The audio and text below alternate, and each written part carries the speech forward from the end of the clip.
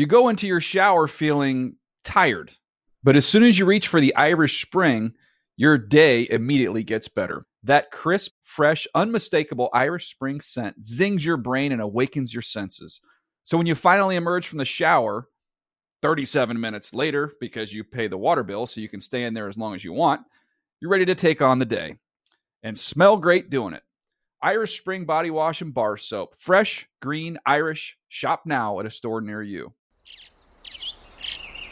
Getting ready to take on spring? Make your first move with the reliable performance and power of Steel battery tools. From hedge trimmers and mowers to string trimmers and more, right now you can save $50 on select battery tool sets. Real Steel. Offer valid on select AK system sets through June 16, 2024. See participating retailer for details. Open a limited-time 11-month certificate at Kemba Financial Credit Union. At 5.25% APY, it's more than triple the national average, plus it's a safe and secure way to grow your money. Visit your local branch or kemba.org/cd for details. Offer expires May 31st, 2024. APY equals annual percentage yield. Restrictions apply. $500 minimum and $250,000 maximum deposit. Advantage status required. Comparison based on bank rate average. Federally insured by NCUA. Around the NFL podcast. Dips French fries in milkshakes. From the Chris Wessling podcast studio, it's Around the NFL. Dan Hans is here with some heroes. Greg Rosenthal. Mark Sessler, Week 12, Sunday night flagship show. Listen, everybody knows you don't even have to count the games until you get past Thanksgiving. And that's when it starts to matter in professional football. And now, here we are, back after this. I mean, there's a lot of teams that would be excited if that was true. The Bears are undefeated by that method. So are my Jets. So I like to think that anything that I did that annoyed anyone on the home front or beyond before Thanksgiving is doesn't also, count. No, it's wiped off for the whole year, or just right. In the season. Yeah. My entire lifetime up until this, it's all purged. Now. And I saw them for 5 minutes this morning, and it was pristine behavior on my part. So. And of course, that sentiment doesn't really hold a ton of water, but it also comes from like the Belichicks and the Parcells of the world who've been around. There's something to it. It makes some sense, right? Yeah, well, that's what I was going to get to. There is something to it because this is when you separate the pretenders fall away now when you get into December. But then again, every season's a beautiful flower, and this is a strange little sucker, this flower. So I feel like we don't have any real answers at all entering December. So, it's all coming together in real time. This flower is like, remember that Gregor Mendel would toy around with plant and flower DNA to create mad things? That's what this is. Essentially a Gregor Mendel season. I'm going to pretend I get the ref and be like, I totally agree. Eric I'm with gets you. it, I know. Are you aware of the Gregor Mendel? Oh, yeah. Mendel Gregor Mendel. take? Yes. Yeah. All right, we'll look it up. Good take. It's all right. Really good one. Talk about a good take. Greg is ready to shoot me with an arrow. And there's not seem impressed with what. And there's also another little element going on here. The Brownies, Mark's favorite team, and Mark's passion for his favorite sports team really is unlike anything any of us have ever seen before. And they're playing as we tape right now. So there's a lot cooking, emotional. I know you like to keep it like on the surface. It's not something that's churning within you, but we know it is. And if you want to kind of get anything out there before we get going on the games, maybe some what do they call that? Third rail, what to avoid, anything to make this more pleasant for you and us. I like our efficient approach. We started on time, which is highly unusual for us. But on top of it, there is a high octane BTS concert, a boy band from South Korea, operating at SoFi right now. So We're going to have to get out of here the minute this ends. We've annoyed Chris Rose highly once again because he wanted to watch the Browns with us. And with we had to explain all that. But it's just like a pull me back into the Browns scene. This is like the third act of a Paul Thomas Anderson movie where there's all these different things happening at the same time, and they're all connected. And there's just a lot of energy in the air, and a lot of it is chaotic. That's right. All right. That's exactly My Emeka and my daughter Ellis are at the show too. That's like a little story that might be tracking. We might be tracking. And then, when I don't even know a single member of BTS, so I can't even name drop here. When he shoots up through the riser and the smoke machine comes out, and then your daughter looks to her right and it's just the empty seat where you should have been. And then she turns back and she says, "Oh." And she's like, "Oh, well, then all of his listeners would have missed out on that trenchant Falcons Jags analysis. What a day for Patterson." Where is my daddy? Is daddy ever coming home? Let's get into the games. No, that's good. That's good parent work by you and Emma. Getting the BTS tickets in a big spot. Very nice. At the height of their popularity. Getting Wasn't inside easy. that building. Yeah. Is it the Lot of right? work. We don't know. Who knows? They're a tremendously popular pop group. Let's get going. Let's start at Lambeau Field, where BTS is not performing. And here's the snap. Stafford, tight pocket. Hit as he throws left side. It's intercepted. Down the right sidelines. Douglas to the house. High stepping. Touchdown. Green Bay. And a third quarter dagger. It's 36-17. In all our years doing this, and since we introduced the local radio calls, still my favorite trope is the second banana just screaming out in exultation. Yeah! Like straight up a fan. I will be heard too. I have no idea that I'm getting paid to be in the booth right now. I'm just excited that my favorite team did something good. That individual, usually there is some alcohol involved, I believe, or something. Well, in the 70s, maybe. Well, or the good old days.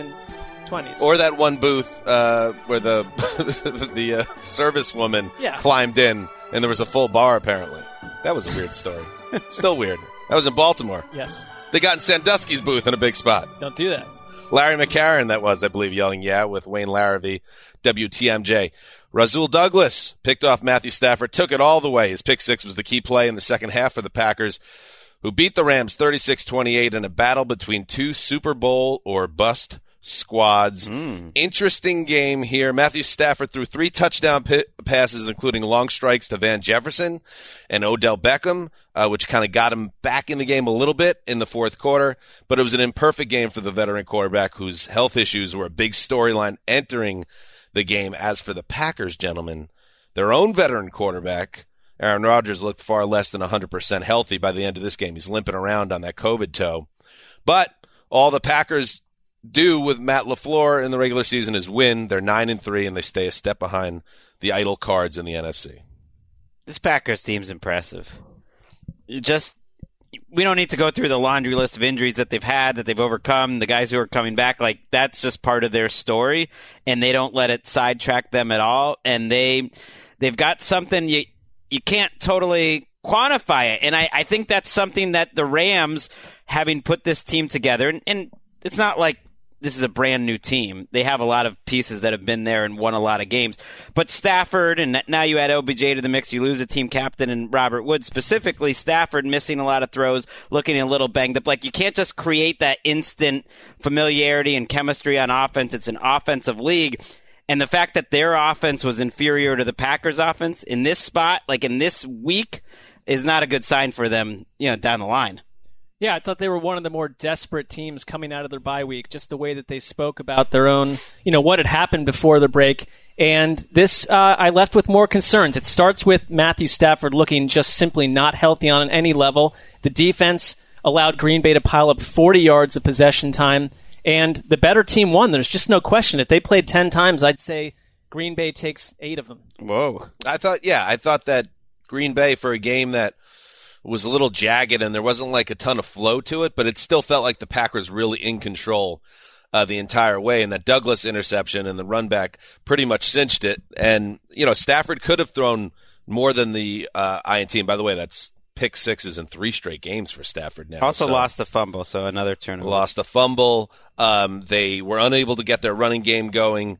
They had the splash plays to Jefferson and Beckham, but other than that, it was, not a lot cooking. It just feels like Los Angeles is out of sorts. And, how desperate can a team be when you're going into a game 7-3? But at the same time, now when you put these back-to-back-to-back games together where you just don't look good and you don't look cohesive, And yes, now we're turning the calendar over to December. I think there is legitimate cause for concern that you're trying to operate like some type of chemistry experiment on the fly here.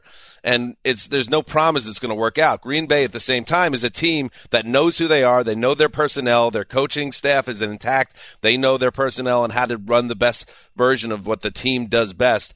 It's just two different teams right now. And they're heading into their bye week too, which they have to be thrilled to get in there at 9-3 through these two games. And the chemistry, it's not just Stafford.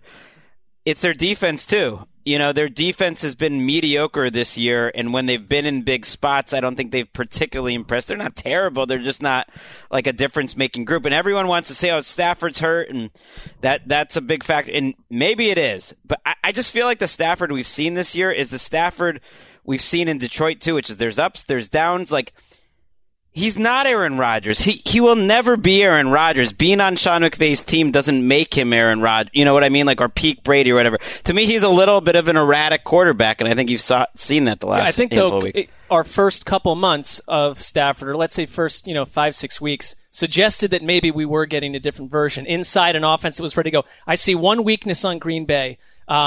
It is Mason Crosby. I understand that he's, a dyed-in-the-wool fan favorite to some degree. I'm not sure he's a fan favorite right now. I mean, at one point, they basically said from the LA 38, we have got to punt the ball because Crosby, we don't trust the guy. I mean, he leads the league in missed kicks. That if they get into a tight one, they don't trust him right now. I think he's an example, Crosby, of why relationships matter, because I think we know it's on record that he's very close with Aaron Rodgers. That he's been there forever. He's built up a lot of goodwill, but you wonder at what point has he used up that goodwill? Can you trust him when it really counts? And I'm looking at it like on the Rams side of the ball, the Von Miller trade, it's still too early to put any grade on that, but he had one quarterback hit in this game, and the other hit he had on the quarterback resulted in a 15-yard penalty. Aaron Donald was quiet in this game. He had one quarterback hit. We didn't see a game-changing play from Jalen Ramsey, but that doesn't always obviously tell the story with a cornerback. But at the same time, it's like when they needed someone to step up and make a play and turn the tide of a season that's all of a sudden getting a little bit away from them, nobody was there to do it. So I think there's a lot of reason. There's reason to be frustrated and concerned with the Rams, and if you're the Packers or a Packers fan, you love it. And it's like, keep winning, because they are 5-0 at home, and they just look so tough to beat in that building this year. It really feels like the one seed's going to come down to Arizona and Green Bay. And Green Bay, as we know, has the tiebreaker over the Cardinals. This game specifically is going to make it a lot tougher for the Rams to win that division, much less get the one seed. Green Bay does have the Ravens, Browns, and Vikings down the stretch after their bye final 5 games. It's not a cinch, but you just trust them. All right. We were starting to trust the Indianapolis Colts after a killer run, but beating Tom Brady and the Bucs, that's a whole different machine. Here's the snap. He has the ball off, running to the left. It's Fournette inside the 20. Stiff arm to the 20. On his feet to the 15, 10, 5, 3, 2, 1. That's what I meant. Touchdown, Leonard Fournette. Touchdown, Tampa Bay Buccaneers. Wow, is that the dagger? I hope so, with 20 seconds left. I mean, how dare I ramble over Gene Deckerhoff. WFUS. Lenny Fournette broke the tie with a 28-yard scoring run with 20 seconds to play. It lifted the Bucs to a 38-31 come-from-behind win over the Colts at Lucas Oil Stadium. It was the 4th touchdown of the game for Fournette, who, by the way, if you watch the Bucs week after week since Brady got there, Lenny's a big part of what they do on offense, and he's always at the center of things, it seems, even though he's not necessarily the most, what was the Old West saying, that he was like a ship that had to change direction. Battleship Fournette. Right. Like it's not going to happen gracefully or It was quickly. Like a battleship trying to turn around I in the think middle even of the though sea. Fournette has now forged a successful NFL career, I still kind of agree with Wes's take back in the day. He doesn't move like as nimbly as He's a better big-time player running now, back. though. He's a different player. In a better place. But everything is set up well for him now, and he is succeeding. So the difference in this game, though, was turnovers. India had 5 of them, 4 and then a desperation heave for an INT on the last play of the game.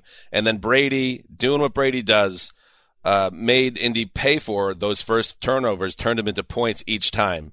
And this was a game that turned on one play. The Colts played excellent football in the first half. I mean, I'm watching the Colts in the first half, and I'm watching Carson Wentz, and I'm thinking to myself, like, is this 2017 Carson Wentz on the 2021 Colts? And if it is, paired with Jonathan Taylor and these defensive players and the coaching, like, what is the ceiling of this team? They're up 10 points at the half. They get the ball to start the third quarter. They had 1st and 10 at the Tampa Bay 20. They have a chance to go up 17 in the third quarter. And then Mark's boy, Shaquille Barrett, surges around, sacks Wentz, strips him of the ball, recovers the ball at the 35. 6 plays later, Fournette scored on a 4-yard run, and that started the comeback. And thought it was really impressive what the Bucs were able to do on the road to get the game-changing play and then just turn it into a snowball situation. Now, they go ahead, and then finally the Colts give the ball to Jonathan Taylor. They went a large swath of this game not giving it to Taylor, if you'd believe that. He ties the game up with a touchdown in the fourth quarter, but they couldn't stop Brady on the final drive, ending with that Fournette touchdown. So a nice, fun back-and-forth game, but the Colts are going to kill themselves when they watch this tape because if they don't turn the ball over like that, there's no way they lose. Well, and Antoine Winfield Jr. said that was their focus and their mindset all week. They had to take the ball away from the Colts to reverse what Indy did to Buffalo. And a takeaway I have is that the Colts watched everything the Bills had done on defense and said, we are fearless. We're going to run the ball nonstop against that defense. But they saw something different with the Bucs. And Arians, after the game, basically said, anyone that tries to run on us is going to hit a wall at some point real quick and have to shift what they do. A couple other notes. Like, I thought Gronkowski he is looking as good as he has in years. He's a huge part of this offense. And Leonard Fournette, Next Gen Stats points out 17 rushes, faces 0 stacked boxes. I understand you don't stack the box against Leonard Fournette, but he burned him for that. They didn't adjust on how well he was playing down the stretch. When I look at Gronk, I use the Frankenstein scale to kind of gauge like how he's moving, where he's at in his career physically, injury wise.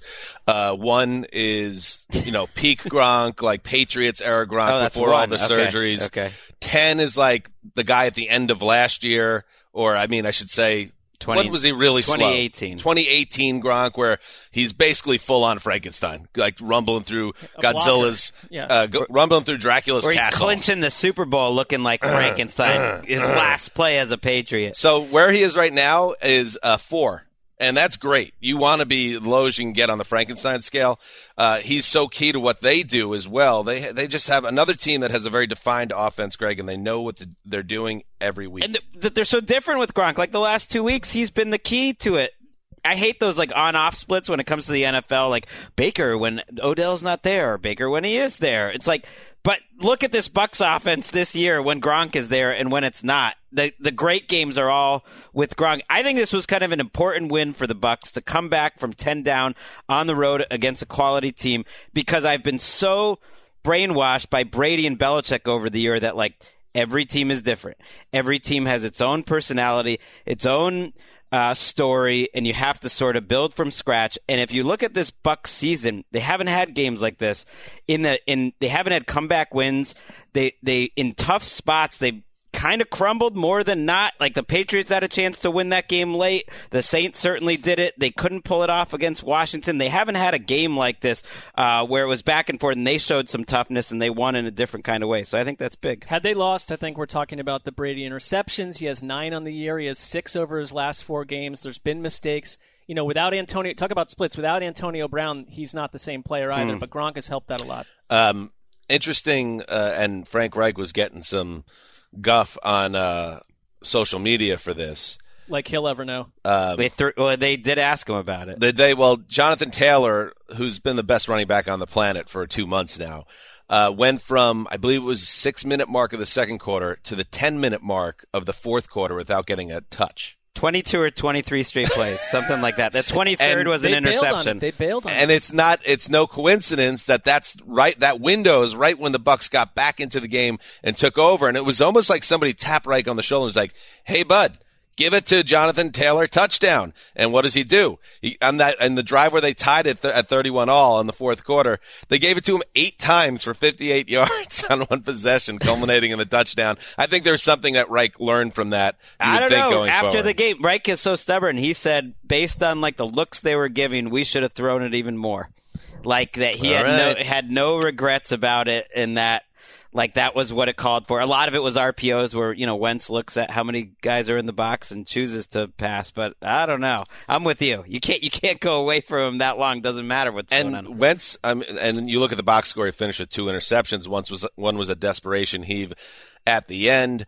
The other was a great play by Antoine Winfield on a jump ball to Michael Pittman. You'll do one-on-one your best wide receiver against the safety all day, every day, and Winfield just made a great play. So I think Wentz is playing really well, but even with Wentz playing well, Jonathan Taylor's got to be the man. So that Wentz touchdown shot to Ashton Doolin, like his arm is fine. That was one of the better throws of the day. All right. So the Bucs move to 8-3. The Colts fall to 6-6. The Titans have a chance to put the division to bed. Speaking of the Titans, hit it, Ricky. Jones is back in the pocket, throws down the middle, caught by Bourne, running room to the outside as he carries to the 30. Continues down the sideline, and 15, away from a defender, into the end zone. Bourne to run after the catch. Touchdown, Patriots. What a move by Bourne.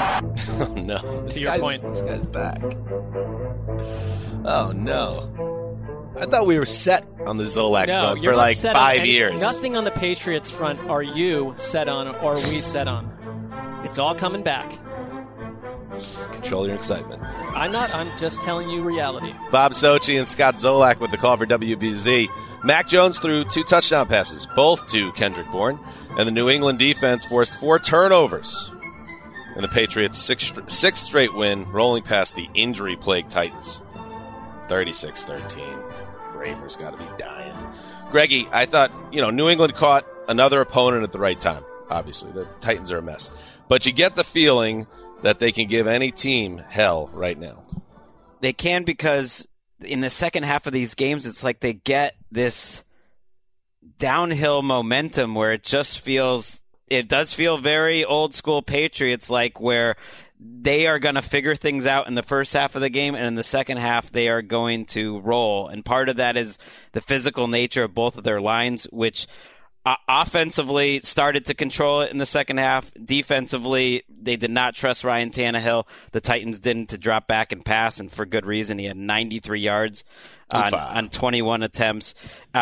The Titans ran for 270 yards in this game. Their offense moved the ball great. It was a lot about turnovers. Did not feel like the Patriots were that much of a better team until the fourth quarter, but they managed to force all their turnovers like they have in recent weeks, and they just feel like they're that old school Patriots idea that they have so many different ways that they can win, that like which is the way that they need to in this game. And in this game, it was like getting big-time production from Myers and Kendrick Bourne. Kendrick Bourne is their number 1 receiver this year in terms of production. And it just reminds me how last year they just had no one that would make plays for them. Like, the coaches get a lot of credit for the Patriots, but it's like Ramondre Stevenson made plays today. Bourne made plays. Jonnu Smith made a couple plays. Like, where it had nothing to do with the play call. It's just like they were better than the guys across from them. And they have way more of those guys this year, so they have answers.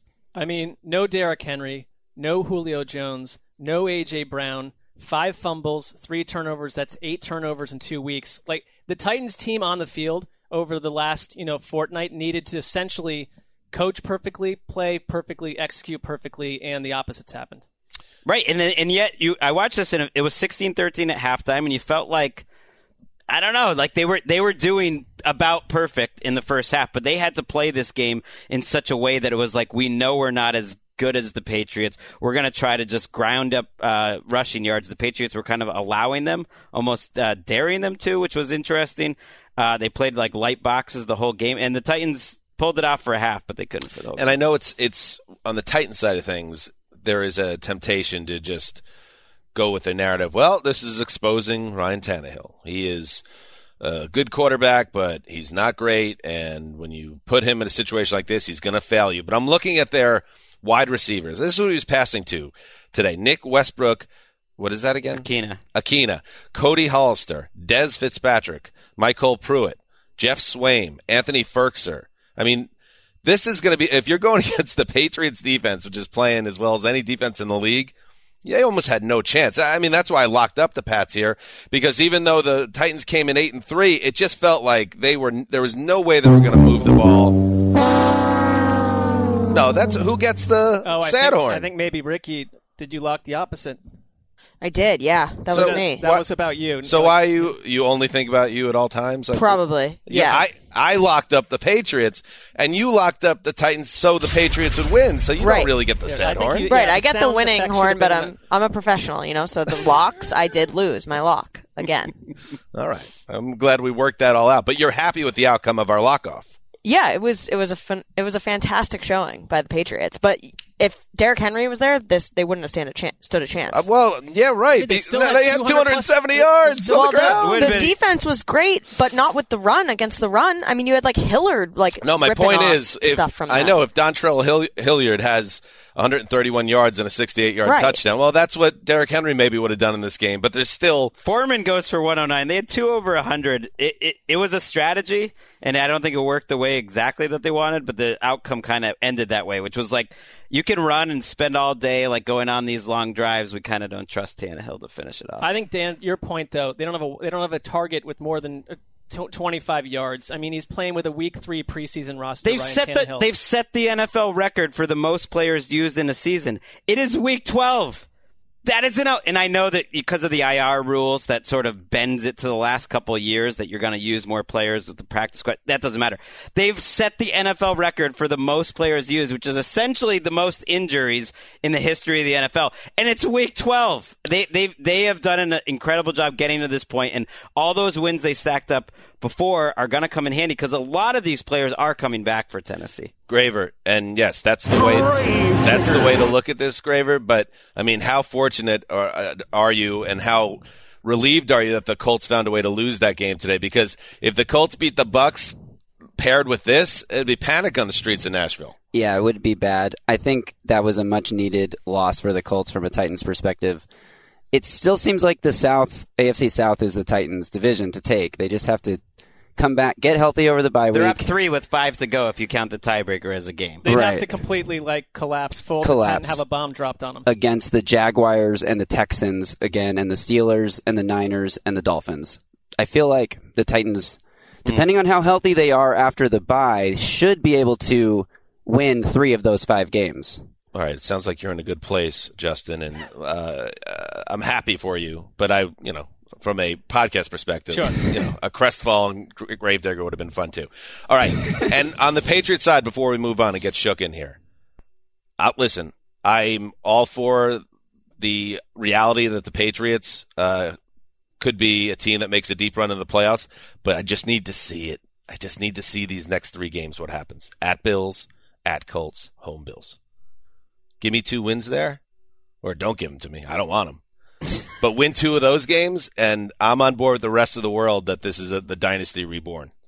I mean, but I'm not there think yet. The rest of the world is saying that. I think the rest of the world is just recognizing they lead the NFL in point differential right now. And right. But I think it's absolutely fair to point out still that their best win, they haven't beaten a team that's above average in DVOA this year other than the Browns. That's about it. Well, I would just let's just disconnect from the previous dynasty and just say They don't have an Achilles heel at the moment. They seem very balanced. They're getting better by the week. They're getting great play from a rookie quarterback, and their defense is nasty. I agree with all that. And now I just want to see it happen against premium opponents. You will. Let's talk in 2 weeks. Exactly. 1 week. All right. 3 weeks. Let's take a break and then talk to Nick Shook. You go into your shower feeling tired, but as soon as you reach for the Irish Spring, your day immediately gets better. That crisp, fresh, unmistakable Irish Spring scent zings your brain and awakens your senses. So when you finally emerge from the shower, 37 minutes later, because you pay the water bill so you can stay in there as long as you want, you're ready to take on the day and smell great doing it.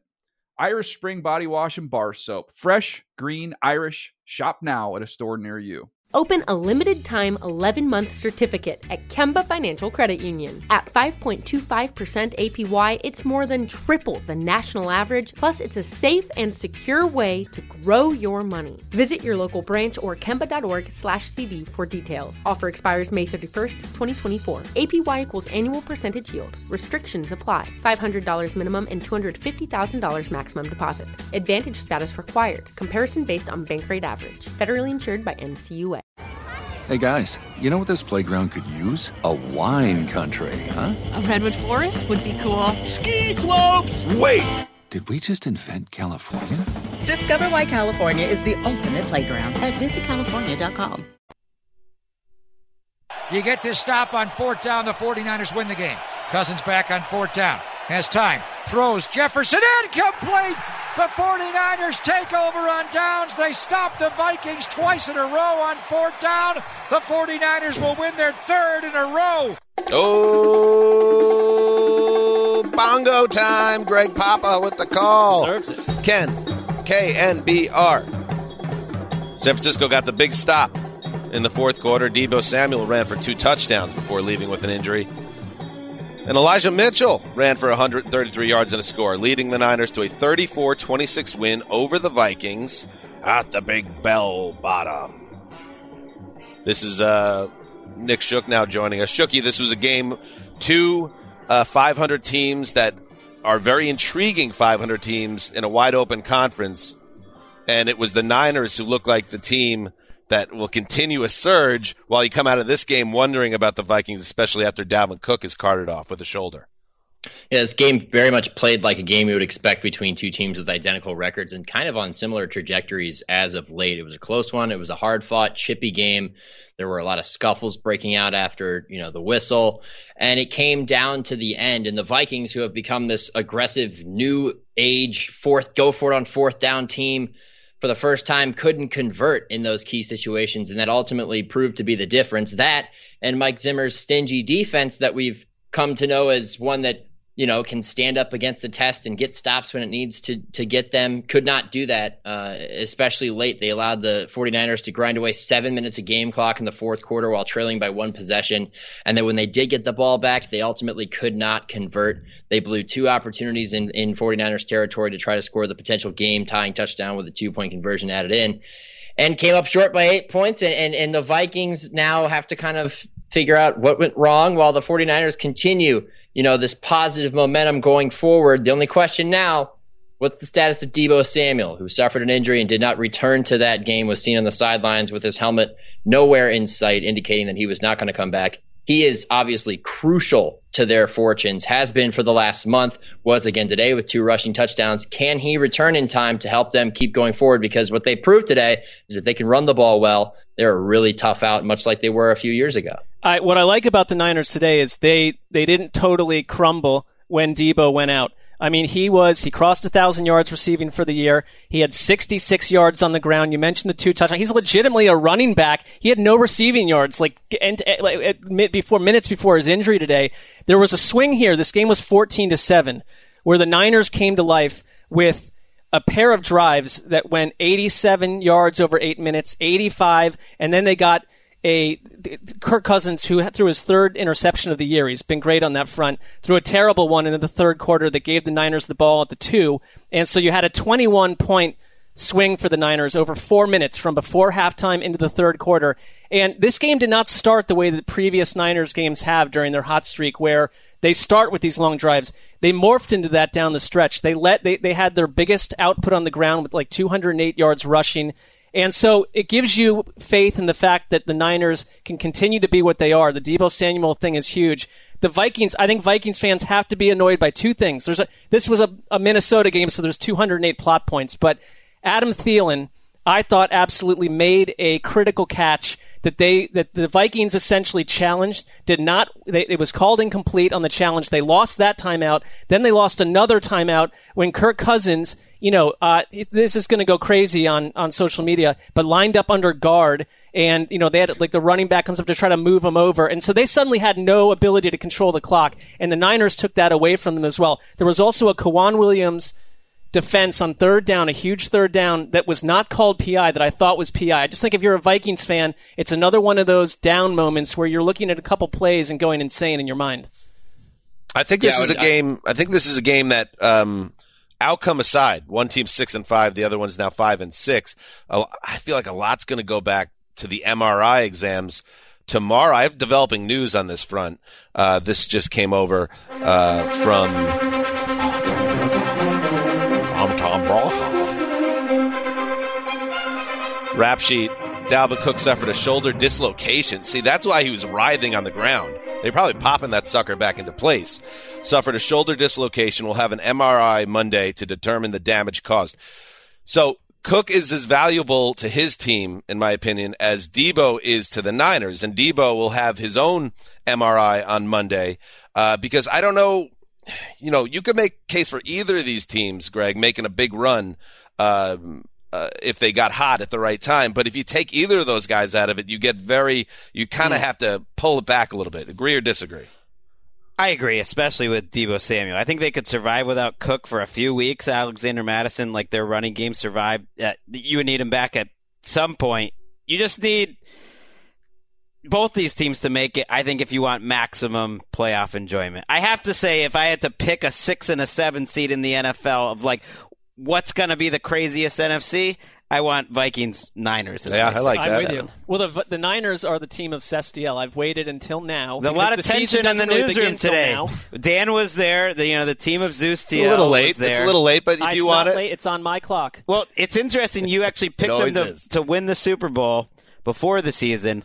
You pump your fist. Correct. Literally 4 weeks ago, you took them off and you said they were no longer even a playoff team on your mid-season prediction. And he locked against them in a season on the line game. Like 2 weeks ago. But now I'm back. The problem is when you make so many different predictions, Mark, that we have to hold you to them all. That's so it does water down your product. I don't feel any problem with anything. I feel fine. It also felt like it was like a regression game for Kirk Cousins. ESPN has numbers. ESPN Stats and Info says he had Nick's watching the Browns game. Look. 7 off-target passes, the highest that he's had all season, including 2 on fourth down. So it's like Cousins had been playing great and Shook, maybe just struggled. I was going to ask you, Shook, do you pause the Browns game for this, or do you? No, you keep it rolling. This is all real time. Like they just got a first down. This is all real time. All right. We're breaking the fourth wall here by admitting this, but yeah, I'm totally looking to my left while you guys are arguing. I'm listening. Browns, I'm obviously in tune here, but I'm also paying attention to what's happening. Well, in honor of Shook, if anybody else has another comment on this game, why don't we move along now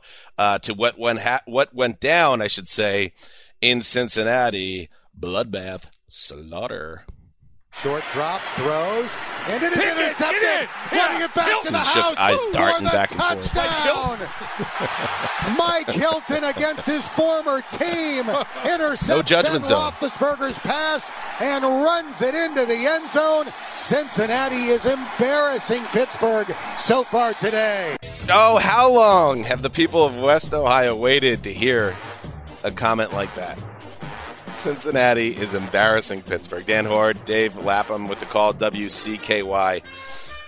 Mike Hilton intercepted former teammate Ben Roethlisberger, took it to the house. The pick six put Cincinnati up by 4 touchdowns in the second quarter en route to a 41-10 win. That blowout followed a double-digit Bengals win over Pittsburgh in September, making it Cincinnati's first season sweep of the Steelers since 2009. Wow. Mark, this is the type of game that makes you think you're watching the end of one era and the beginning of another in the division. Bingo.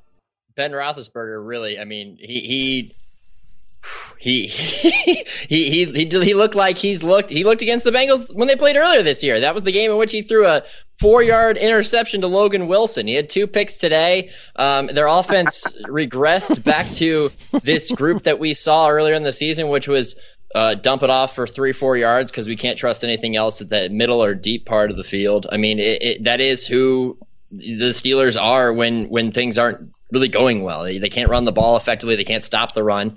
And credit goes to Cincinnati. They made an emphatic statement with this win. I mean, they didn't need Joe Burrow to be great, but he was still solid. They rode Joe Mixon to another big game, 28 carries for 165 yards, 2 touchdowns. I mean, this was a big win for the Bengals in the fact that they proved that they can do it on both sides of the ball. And like you said, the change of one, maybe the passing of a torch, or one team going down the hill and the other one coming up the hill. Right now, I mean, they're 3-1 in the division. I never would have expected this out of these Bengals, especially after they got blown out by the Browns a few weeks ago. They've really used that bye week and replicated last week's performance with this one to prove that, hey, look, we figured out some of our problems and we know what our strengths are. And when we ride them, we can beat most anybody. Their last two games against Baltimore and Pittsburgh, they've outscored them 82-27. 31 points in the first half was most ever by a Bengals team against the Steelers, and they played a billion games. I think this version of Cincinnati that we saw today could beat anyone in the conference. I'm not saying you're going to get that every week, but the questions about them being a Jekyll and Hyde team are quieted at the moment. This version of the Steelers is a floating corpse because they're about 6 weeks away from having a massive burning question at quarterback. They were totally demoralized today.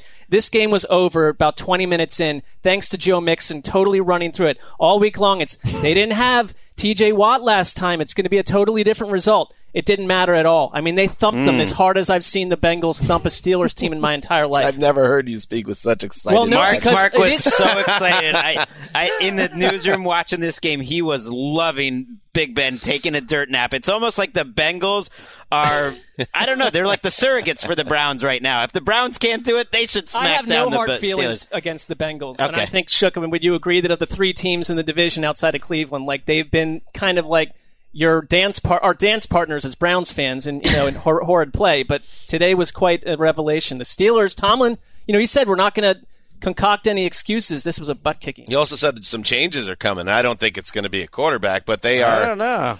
Well, see, this is part of the problem, is that they never actually built themselves a legitimate safety net at quarterback. So I think they are, as Mark put it, the equivalent of a floating corpse in the AFC because, floating down three rivers. Right down the three rivers. In three parts. Oh, they've dissected them into three parts. They're each in one of the rivers. Are they weighed down in a bag with some chains and rocks at the bottom of the three rivers? That's next. Shook, is there anything that could save the Steelers season in your mind? Or is this are we playing out the string for the Steelers this season and ahead of those big changes, in your opinion?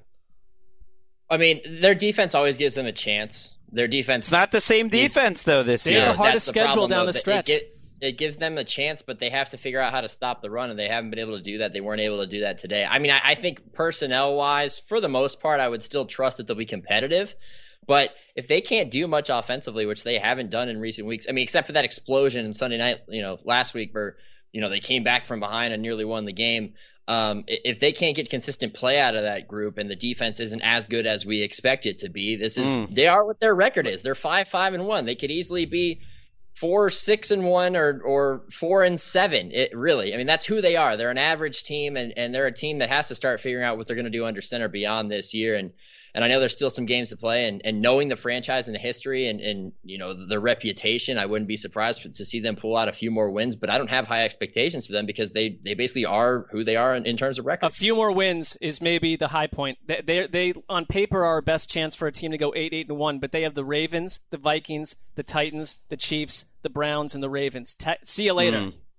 8-1 would save that. Tomlin has never had a losing streak record. And just want to say congrats to all the people holding those Bengals over 6.5 wins tickets. You got paid in November.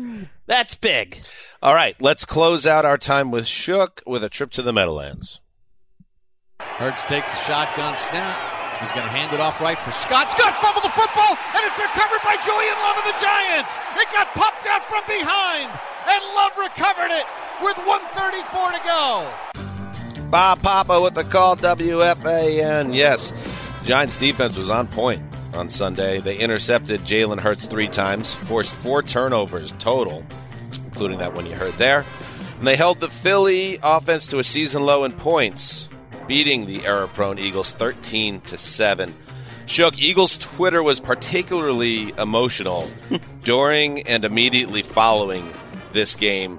What did Big Blue do to lead to this result and this outpouring of grief amongst Eagles Nation?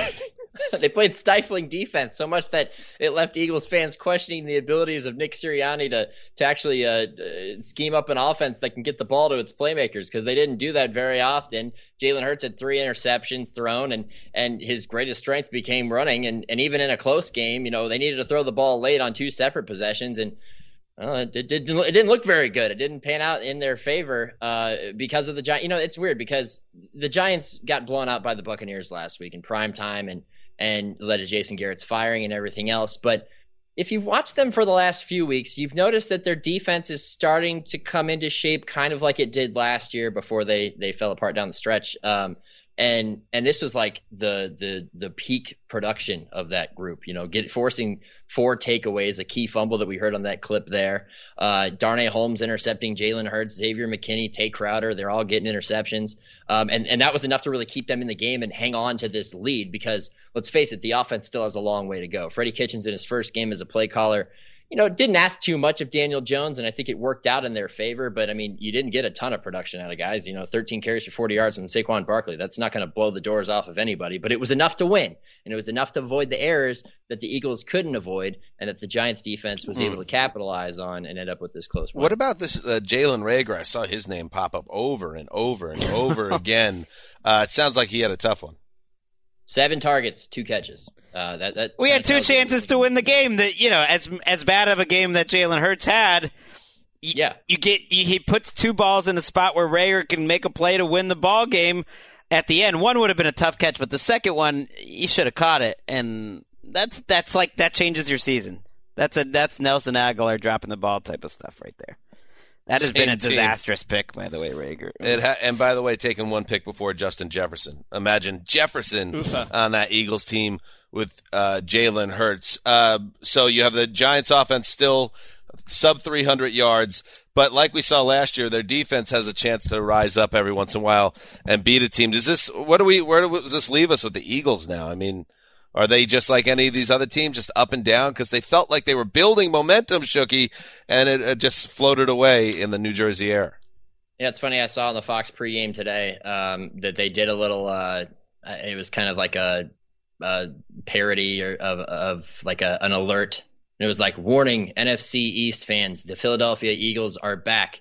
If you're a fan of the Giants, Cowboys, or Washington football team, you might be in danger. Well, you know what? I think you can put those concerns to bed, because for as much excitement as we've gotten out of the Eagles in some of the games they played this year, we're also reminded that there is still a team that has a ways to go, both in terms of roster construction and figuring out what their identity is, because as they proved today, they're not a consistently reliable team when it comes into situations like this. And against better opponents, I don't know if they'll fare much better. If they're not playing the Giants, they might lose by 2-3 possessions. But because they're playing the Giants, it was still a close game that they had a chance to win and ultimately couldn't come through. This backs my theory that whenever a player or a player/team are celebrated / over-celebrated all week long, they're done. We woke up with Jalen Hurts has answered questions at quarterback by Ian Rappaport. They're ready to roll with their 3 first-round picks and build around. I'm not saying that's not true. He's been great, but like Jonathan Taylor too, when it's just like endless hype parades, like invariably Sunday will underwhelm. I call it the Jameis Winston corollary, because I'll never forget the Week 16 a Saturday game where Ian reported that the Bucs are rolling forward with Jameis. He's shown enough. And then he threw like 9 interceptions in the last 2 games, including a walk-off pick 6, and they went and signed Tom Brady, and the rest was history. And Shooky, listen, you're the pipe. You delivered with a hard blow to the listeners. Nailed it. Okay. Thank you for joining us. And like Jameis in Tampa, I am also history. There he goes. Get back to your game, buddy. Thank you for joining us. Let's take a break and then hit the rest of the Sunday games. You go into your shower feeling tired, but as soon as you reach for the Irish Spring, your day immediately gets better. That crisp, fresh, unmistakable Irish Spring scent zings your brain and awakens your senses. So when you finally emerge from the shower 37 minutes later, because you pay the water bill so you can stay in there as long as you want, you're ready to take on the day and smell great doing it. Irish Spring Body Wash and Bar Soap. Fresh, green, Irish. Shop now at a store near you. Open a limited-time 11-month certificate at Kemba Financial Credit Union. At 5.25% APY, it's more than triple the national average, plus it's a safe and secure way to grow your money. Visit your local branch or kemba.org/cb for details. Offer expires May 31st, 2024. APY equals annual percentage yield. Restrictions apply. $500 minimum and $250,000 maximum deposit. Advantage status required. Comparison based on bank rate average. Federally insured by NCUA. Hey guys, you know what this playground could use? A wine country, huh? A redwood forest would be cool. Ski slopes! Wait! Did we just invent California? Discover why California is the ultimate playground at visitcalifornia.com. Quick throw to Eckler, deflected and intercepted. Pat Surtain down the west sideline. This may be a house call. 20, 15, 10, 5, touchdown Denver. 70 yards for Pat Surtain. I like that, Dave Logan. KOA house call. Rookie Patrick Surtain II picked off Justin Herbert twice. Returning the second one, 70 yards for a touchdown. That sparked the Broncos' 28-13 win over the Chargers. What are we doing here? Very annoying. You go up there after an emotional Sunday night win and you lay this type of egg. Anyway, this win sets up a showdown for the AFC West lead next weekend in Kansas City, where the game has already been flexed to Sunday night. That's fun. Greg, Vic Fangio was working his warlock magic again. I can't get a feel of this Broncos team. It is crazy for as many times as we've tried to bury them on this show that they're playing for the division lead, like you mentioned, on Sunday Night Football in December. And yet I'm still not convinced they're like a great team, but they today showed what Fangio wanted when he took Surtain. Surtain's been a good pick. He'll always be compared to them passing on Justin Fields. It'll always be a bad process to me that they took him for Fangio's defense when Fangio's probably on the way out. But he's a really good starting cornerback, and their secondary was great today. But it was great in part because the Broncos got after Justin Herbert in this Chargers front offensive line with just four rushers. And this is like Jonathan Cooper, who's stepped up and been good, and Stephen Weatherly, who they just signed off the scrap heap, and other guys like, Kenny Young, who they traded for from LA. Like, they're getting guys off the street and playing them on their defense, and the Chargers still can't protect in that situation, and they were flummoxed. It's been a trend here. I think when the Chargers have played some strong defensive play callers that can scheme up some tricky looks in terms of coverage and pass rush, what they did against Baltimore and New England and now Minnesota and now Fangio with a depleted Broncos team, the Chargers offense has been pretty DOA in all of those games, which is disappointing. They have it. They open the second half with an 11-play drive that ends in a missed field goal. The Chargers. Their next drive is 13 plays, ends in an interception. Their next drive is a 5-play drive that ends in an interception. Then they have a garbage time touchdown. I have to look at the Joe Lombardi experience on offense and feel like as much as I love Brandon Staley and how much he gets involved in all sides of the football, like it's just kind of not working. And I loved what you said on Sky, Greg, that we're kind of conditioned to never blame. You're not going to blame Herbert for any of this. That's my rule. But that's the number one rule of Herbert. But blame everyone else. He and Stafford threw pick sixes at almost the exact same time, which was not a great moment for LA ites in general. But you don't is there anything happening with Herbert that is culpable here? Well, that was a tip pass, although it was a little behind. It was. Spin it, baby. The pick six was a drop pass. The first interception was on a gotta have it play, and it was a bad play by Herbert. But even earlier in that drive, thinking about like the fourth down crazy scramble, I really think when you watch the tape on him, it always ends up better than you think because he ends up making so many plays that were just all him.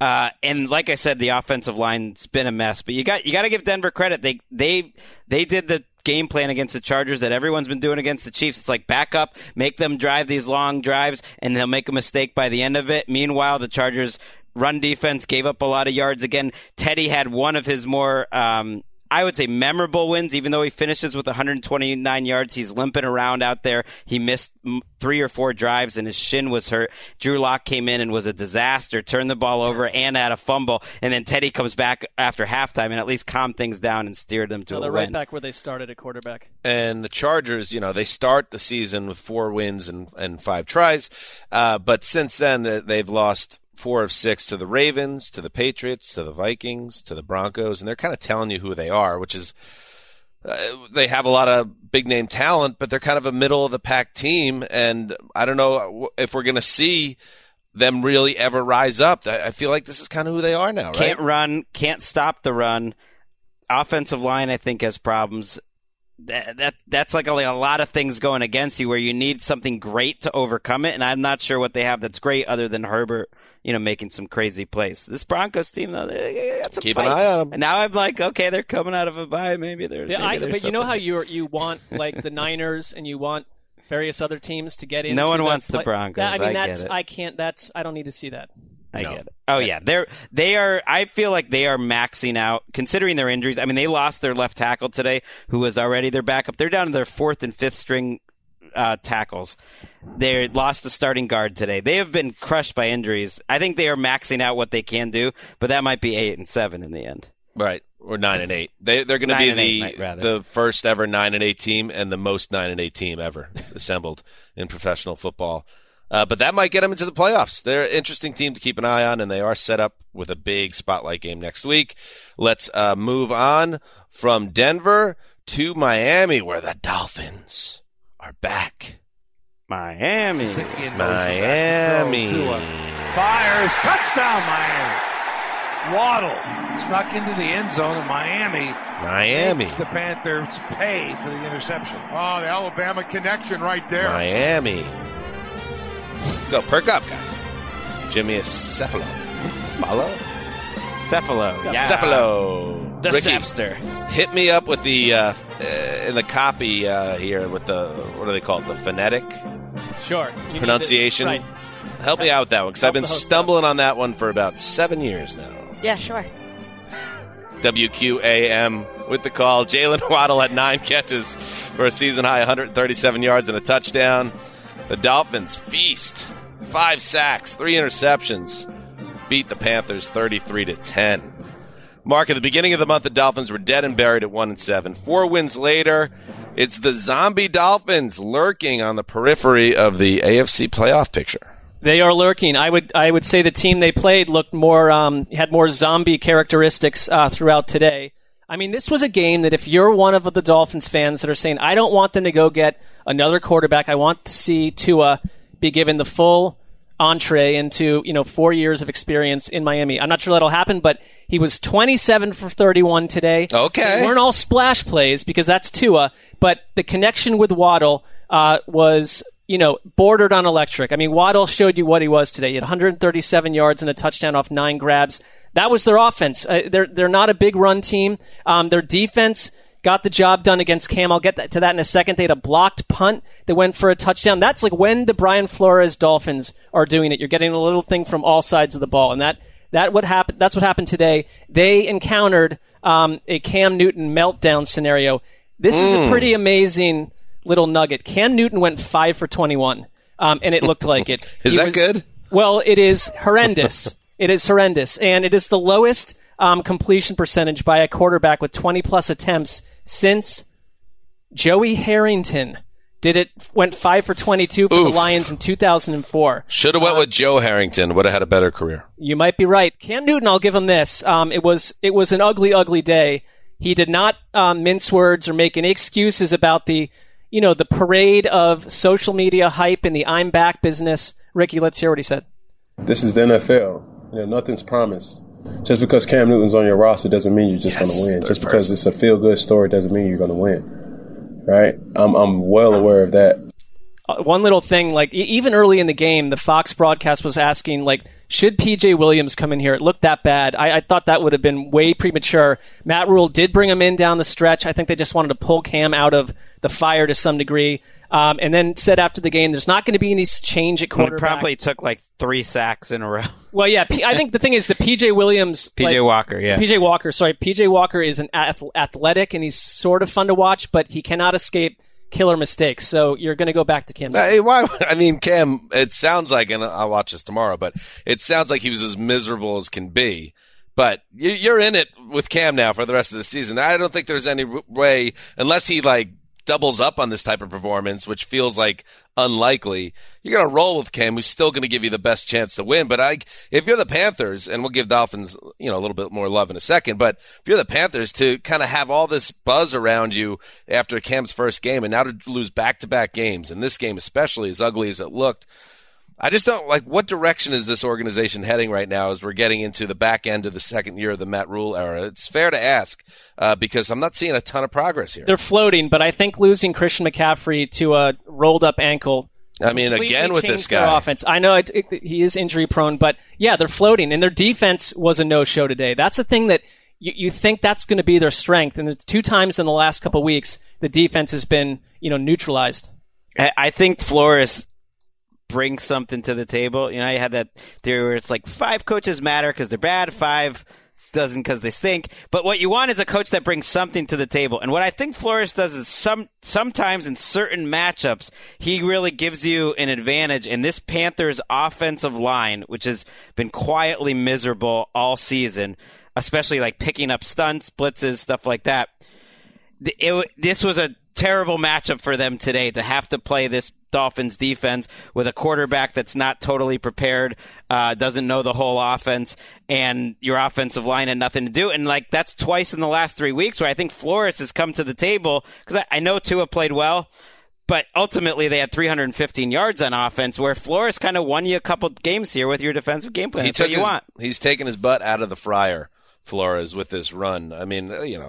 He's not going to tell you that because he's the coach, and it's all about the team. Get into the hole they were in too, but that's that's fair to say. But if they have a non-competitive season where they go 3-14, right, you could be in trouble. And at 1-7, they're headed that way. But now there's some juice, and now you get both New York teams coming up. We'll spin forward on later in the week, but they really do have a chance to make a run at the playoffs now. This was the big one. If you could beat the Panthers, a team that profiled as frisky and dangerous in that spot, you really do open things up. Giants, Jets, at Saints the next 3 weeks. So they are still 13th. They got a shot here. So they got to keep winning. They're 13th in the AFC. So they're a couple losses behind still, despite this winning, but they're in the mid. I wanted to just quickly, before we go, give you a couple stats. Number 1, Jalen Waddle over the last month, 2nd in the NFL in receiving yards and receptions. Pretty good player, dog. And Tua's played 16 starts now, so that's a nice little number that we understand. 3,500 passing yards, 6.8 yards per attempt, 27 touchdowns, 12 turnovers.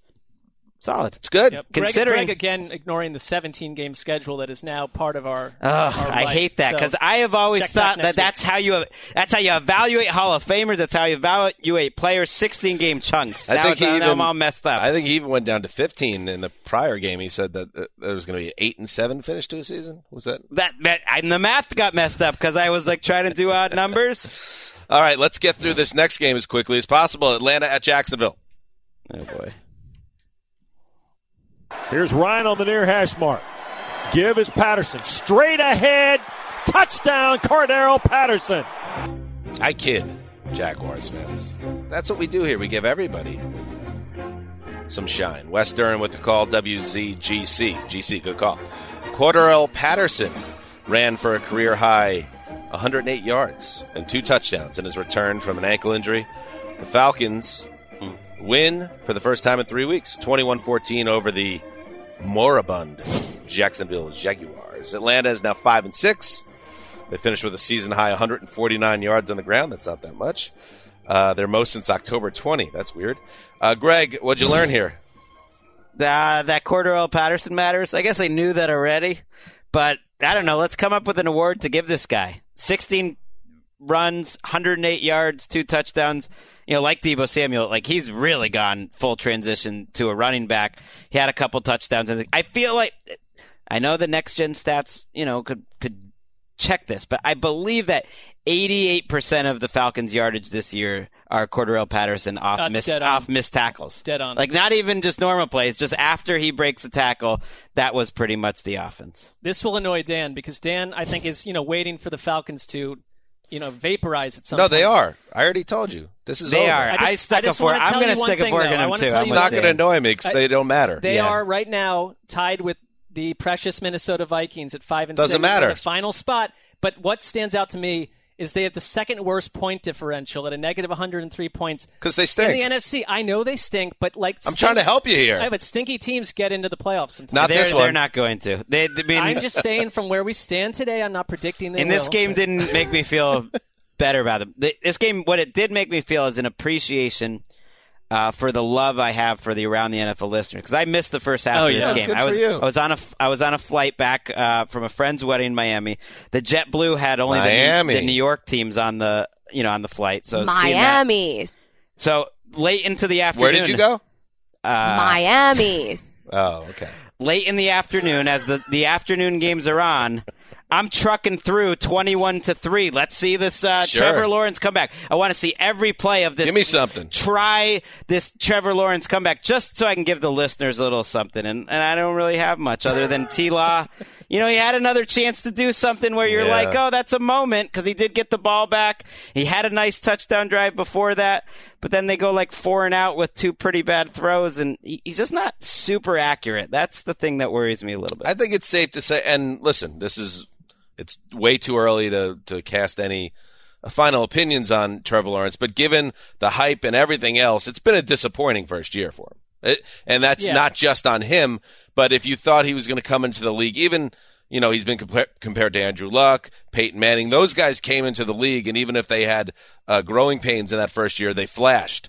And we just haven't seen a ton of it from Trevor this year. Little spurts, though, but he is in a chaotic, the worst landing. Absolutely. But the problem is that's not changing, at least in terms of the coaching staff, and that's part of the problem. I just thought this was going to be a spot when I picked this game too. It's like, okay, maybe we have a nice Trevor Lawrence glow up game against this lousy Falcons, and he had like 110 yards going into the fourth quarter. I'm a loser. That's absolutely right. Last but not least, Miami. We head to not Miami, Houston for the game of the day. Zach Wilson set to take the snap and does. It's a quarterback keeper. He runs right, cuts it back to the left, dives for the goal line. He's in. That's a Jet touchdown. All right, Bob Wischusen on our show for the third time this year. Zach Wilson had more downs than ups in his return from a 4-week injury layoff, but his 4-yard touchdown scramble was pivotal in a 21-14 win for the Jets over the Texans, the favored Texans in Houston. By the way, the home teams on your nerves. It was a little annoying. The home teams went 7-3 this Sunday, entering SNF. FYI. The Texans, they were hoping to build on their upset of the Titans last week, and they're up 14-3 in this game. But then their offense just went to bed. Tyrod Taylor threw 2 touchdown passes in the second quarter, and that was it for the game. They had a chance to tie it late, but Bryce Hall, who's done pretty good work for the Jets in their secondary, knocked down a pass intended for Nico Collins on 4th and 2 to give New York the ball back. And then they did what they needed to do to wind down the clock, get the win. I thought Mike LaFleur, who's really had a nice month after a rocky start as OC, did something that is not easy to do. He had to coach around a rookie quarterback who is struggling and dig out of a double-digit deficit. I mean, that's not usually a Those needle. clash. You can't thread that needle typically. But he did, and I guess when you're playing the Texans, it helps as well because Wilson was not good in this game, and he appeared to aggravate that knee injury on a scramble in the second half, so he's not healthy still. But he missed too many throws, and I don't host a quarterback camp. I'm not give me a QB guru, Greg. You don't write QB index. I don't write. I'm not a Greg Rosie. I'm not JT O'Sullivan. I'm not a JT O'Sullivan. Jordan Palmer. I'm not a Jordan Palmer. Tom House. I'm not a Tom House. He's a classic guy. But I can tell you this, that the game is moving super fast for Zach Wilson, and you could see it. He had a really bad interception where he scrambled and threw a shovel pass into the back of his running back that, of course, then ricochets off the back of the jersey and into the hands of the defender. It's just a classic moment of everything is moving too fast for him. If Tom Brady has mastered the sport by everything slowing down, Zach Wilson is still on the other side of that spectrum where everything is moving at light speed, and you could just see it the way he moves. So that's frustrating because you were hoping for progress. But again, they did get a win, and I guess it is on in New York City. I mean, because of this alone, there's a lot of things happening in New York, but this victory jazzed up the This is a fun fact. This is the first time the Jets and Giants won on the same day since 1986. Get the ticker tape parade. And also, by the way, Justin Reed was deactivated for disciplinary reasons. From this team that is all about like our culture, we're culture mavens. Like that's the first thing I read this morning, that Reed essentially in a fight with team brass over something and becomes a free agent after this season. Did not play today. Give me a break. Also one of their better players. Right, one of their these two players. teams combined for 468 yards, so they combined for a lot less than the Raiders had the other day. Don't think it's going to be number one in the Game Pass. This one, if you're lucky, it will be in that like 31 to 33 minute range. The quick Game Pass version. I'm glad the Jets won though, because I just feel like they've been better than the Texans this year, and you're right that Texas laying wood in that spot. Get off. Yeah, get off there's the just something like I just feel like that it's right. It's just right. I'll take the W. I don't care about draft standings. I don't give a hoot. I'll take the W, but I need the boy to play better. It's still not happening. All right. Now, that takes us to Mark Sessler and a highly emotionally charged Sunday Night Football affair against the team that was ripped from the belly of the Browns, as the man they call the Quiet Storm has said. After this. You go into your shower feeling tired, but as soon as you reach for the Irish Spring, your day immediately gets better. That crisp, fresh, unmistakable Irish Spring scent zings your brain and awakens your senses.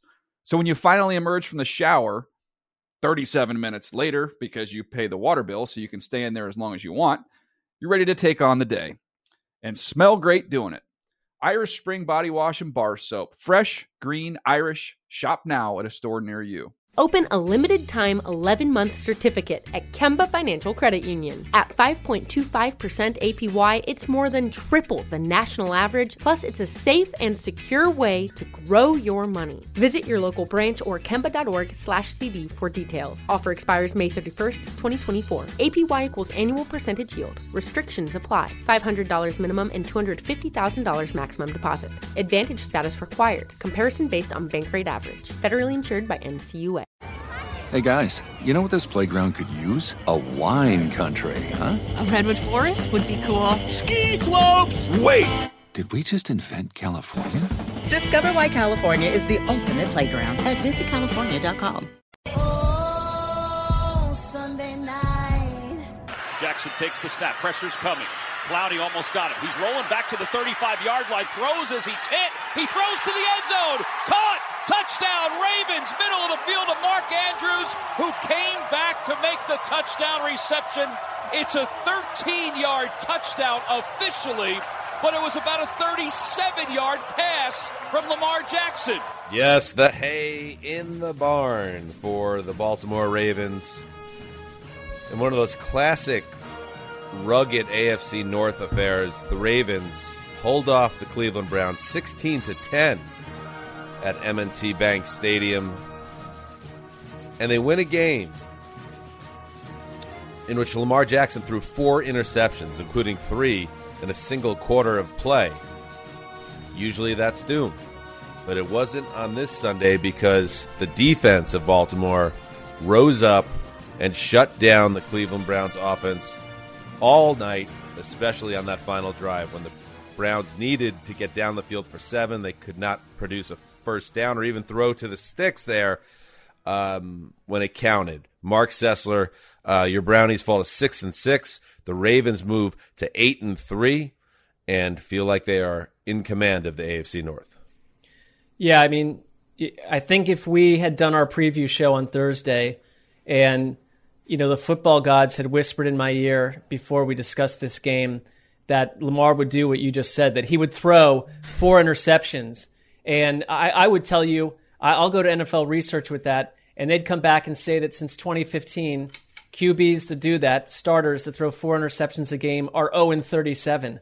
Now they're 1-37. And it's because Cleveland could do very little with those gifts. I mean, I'm not sure what else you could ask this defense to have done. I mean, I felt the frustration that Jadeveon Clowney felt, that so many defenders feel, chasing Lamar around and unable to close the deal. But they did in so many ways. I mean, the turnovers are the gifts that the Browns offense should have done something with. Here's what they got off of that. 3 points, a field goal, 2 punts, and the ball flickering out of Baker Mayfield's hands at a key moment that set the Ravens up. So this Browns offense looked broken against the Lions. Muddled, really weird play selection.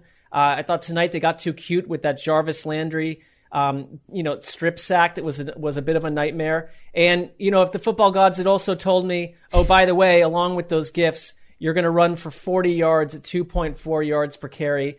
You aren't going to have, outside of Jarvis Landry, anyone really helping out in the passing game. And Baker Mayfield, I'm not saying that last drive was a great situation for him, but that was another chance for Baker Mayfield to seal a game and do something in a big national spot, an island game, like you say, Dan. And they fizzled. And that's what their offense has been for weeks now, a fizzle operation. Yeah, I can't believe how bad this Browns offense is. I don't think Kevin Stefanski can believe it either. And that's why I think he keeps calling passing plays in situations where Browns fans are like, why don't we just try to run the ball? It's because he's looking at the numbers. He's seeing the way defenses are playing them. And the book says you do what the defense gives you. You take what the defense gives you. And I think defenses, especially the Ravens tonight, are, in a sense, giving the Browns a passing game. They're giving them one-on-one matchups. They were run blitzing all night. Now, the Browns didn't run well when they tried to run. So that was a problem. But he's calling these pass plays, and they don't have a passing game right now that can overcome it. Even in a game like this, where I still thought they had a chance there at the end. It was that ugly old AFC North game. I was hoping Baker could just give us a little entertainment at the end. Come on. You kept thinking that maybe they had something special in the fourth quarter. They scored the touchdown on that hotly contested David Njoku catch, which is one of the more kind of borderline coin flip plays I can remember, where it doesn't matter how much you slow it down.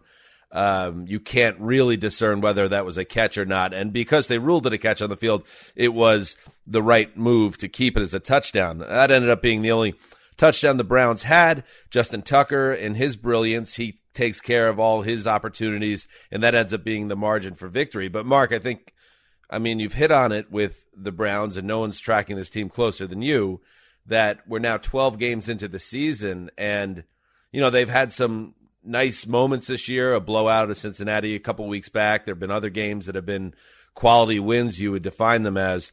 But how many times now have they had a chance, an opportunity to do something special and really put their season on a different trajectory, and they just fall short? And I just wonder what they can do at this point to fix it. Are you too deep into a season to find that type of DNA, or is there something really missing here? They're not a team that's well positioned to battle from behind to start. But to your question, that is become their character trait and their character flaw. I mean, you could point to 4 or 5 games this year where, had Baker Mayfield been Joe Montana late 80s, their record would be vastly different. And I'm not putting it all on Baker Mayfield. I think systemically, the loss of Odell Beckham, from a production numbers standpoint, doesn't look too big. But I think the way the defenses would treat the Browns wide receiver group and their tight end group in general has changed a lot. I see a group of wideouts that can't separate or get open. I mean, you don't have Anthony Schwartz in there that's a speed guy, but his production, he's a rookie. But it's they just don't have that guy that really scares you at this point. I think losing Harrison Bryant didn't help them tonight, but I'm pointing to they're most productive in 3 tight end sets. And I think that this offense has been slightly figured out. And, teams are attacking it differently than last year when there was, they were able to kind of do what they wanted to do and mystify defensive coordinators. That's not the case. The Ravens, I thought, diagnosed them really well tonight and did what the Ravens do. And yet there were more open Browns receivers tonight than Ravens receivers. Like, well, I'm not, but I'm just saying they hit general, a couple big plays. problem Baker for Mayfield Cleveland. actually had about 3 or 4 great throws in this game, which is why I struggle with the whole injury thing. Of like, we put it all on the injuries, but he had some gems, and his biggest problems came on plays where he held the ball, where he did the pump fake thing. On one of them, he just fumbled and dropped it, but on another one, he just seemed like he had an open receiver, does the pump, holds it, and then bad things happen. And then on the flip side, it's like Lamar Jackson has a disastrous night, 4 interceptions, a couple other missed throws that he had. And yet, he reminds me a little bit of Brady in that, like, like if you're an opponent of Lamar, all you're thinking is, like, he still made that Lamar play where he backpedals back to the 35 and hits a freaking touchdown. He still had that play where he evades like 4 different tacklers to get out of a sack and make a completion. Like, in the end, like, he ends up winning these games with a couple winning plays, and you're just like, well, that's Lamar. He might not win the MVP, but he's getting wins. It seems fair that, like, Lamar wouldn't be critiqued the same way that another Baker or another quarterback would for throwing 4 interceptions, because you still know he's going to be a game changer down the stretch. And like, the Ravens didn't change what they were doing because of any of that. And the defense ultimately bailed him out. I know he made a couple big throws and showed that great escapability all night long, but he averaged 4 yards per carry on, I believe, 12 attempts. He threw the ball up for grabs all game, and the D just balled out in a huge spot, even right down to that final series. The Browns go 4 and out, and they get a 4th down stop where, you know, it's short of the sticks. They get the tackle, and they walk off with a win where you throw 4 interceptions in prime time. That's a big win for the Ravens.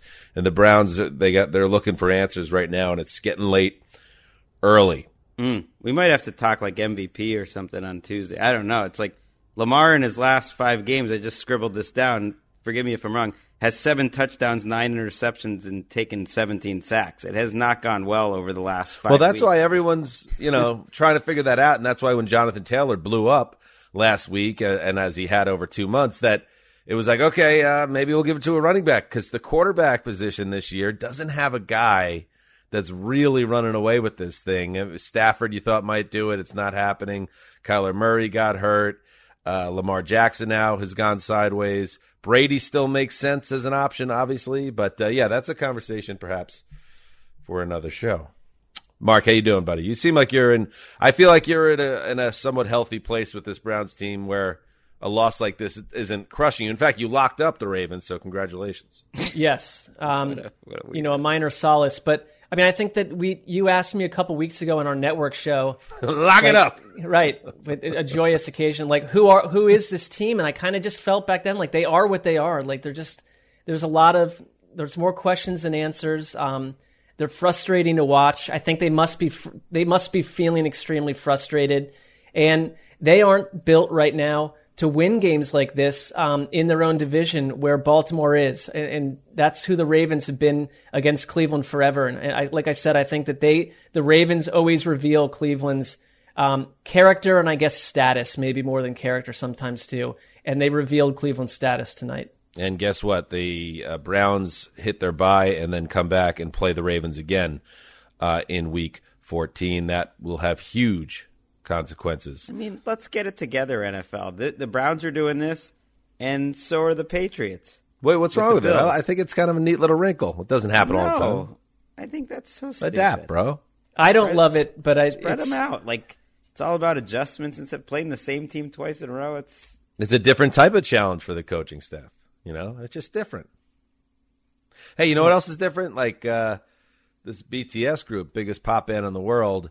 Ricky, jump on a second. So you were in between our early taping, and now you walked past, our commissary, and you heard the squealing of 70,000 girls, including, I would think, Greg's own daughter.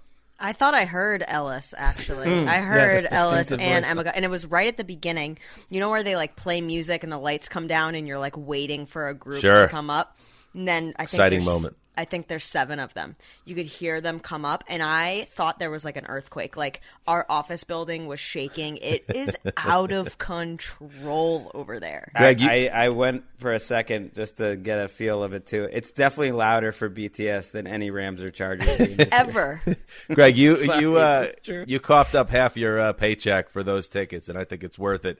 to give your daughter that experience. Before we sign off, and Mark, you feel free to log off. You don't have to deal with this after a Browns loss. But again, you seem like you're in a healthy. I'm just curious because I don't have a real working knowledge of BTS. I asked Ricky just to pull up the 3 biggest BTS songs on Spotify, and I want to know if anyone's recognizing any of them or what we think of them. Let's just check in real quick. Okay. I know all 3, but that could just be my age. I know all 3. There's only 3 in the English language, so I could even name them for you before you put it Wrong. In. There's more than that, Greg. Here's really? The first one.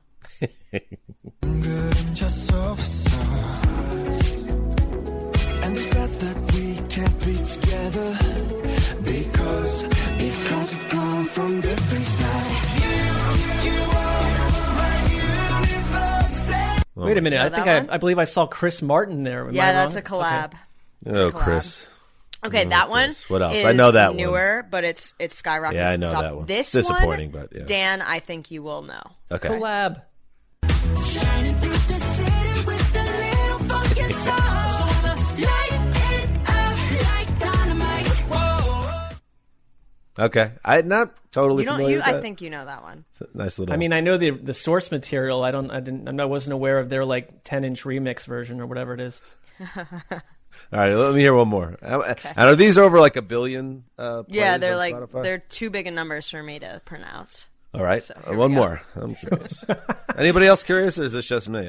No. This good to be tapped into I've the heard zeitgeist. all these songs, although the first one not so much, but yeah, the other ones, yeah.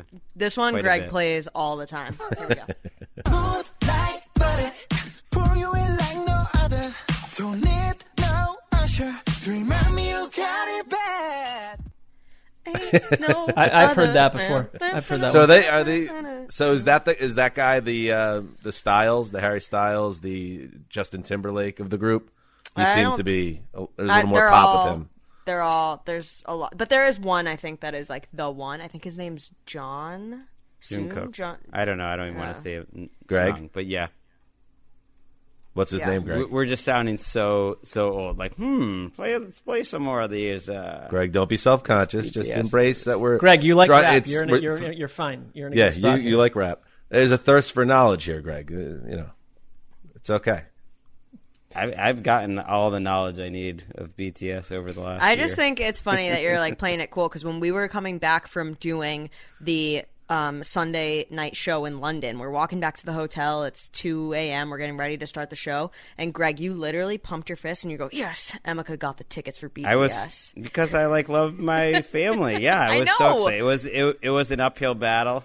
We didn't think she was going to be able to get it, and it happened. Initially, the tickets, Greg, they were for him and Jeselnik and some other guy, and then Emeka decided otherwise. No, I was supposed to get the tickets, but we were on the stage when they went on sale, and I was like, I can't possibly pull this off. So. Well, it all worked out, and I feel enlightened now. I feel like I'm surfing the zeitgeist right now with all of that melody pumped into my. I feel like you should them on the way home. See what you think. I think you should work in smooth like butter into your daily vernacular. All right, I'll work on that. All right, good stuff. Good show. That's the flagship program. And remember, these games all occurred after Thanksgiving, so they count. Okay? Keep that in mind when you put your head to pillow. You're either in a really good place emotionally because your team won. Like me, Jets 1-0 in games that count. We're flying. Everybody else, not so hot. Well, half the league. That's the breakdown. Good night. All right, they're ready to go. This is Dan Hansen signing off for Quiet Storm. The old boss, Ricky Hollywood. Until Tuesday, heed the call.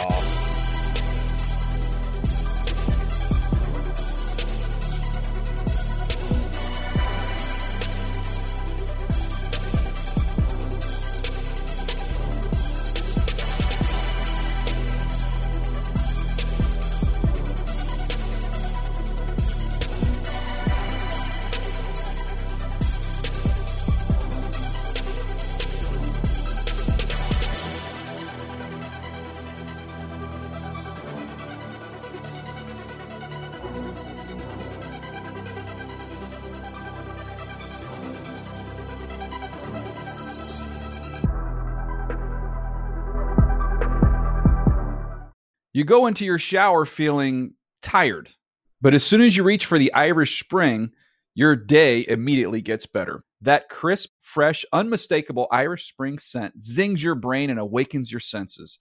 So when you finally emerge from the shower 37 minutes later, because you pay the water bill so you can stay in there as long as you want, you're ready to take on the day and smell great doing it. Irish Spring Body Wash and Bar Soap. Fresh, green, Irish. Shop now at a store near you.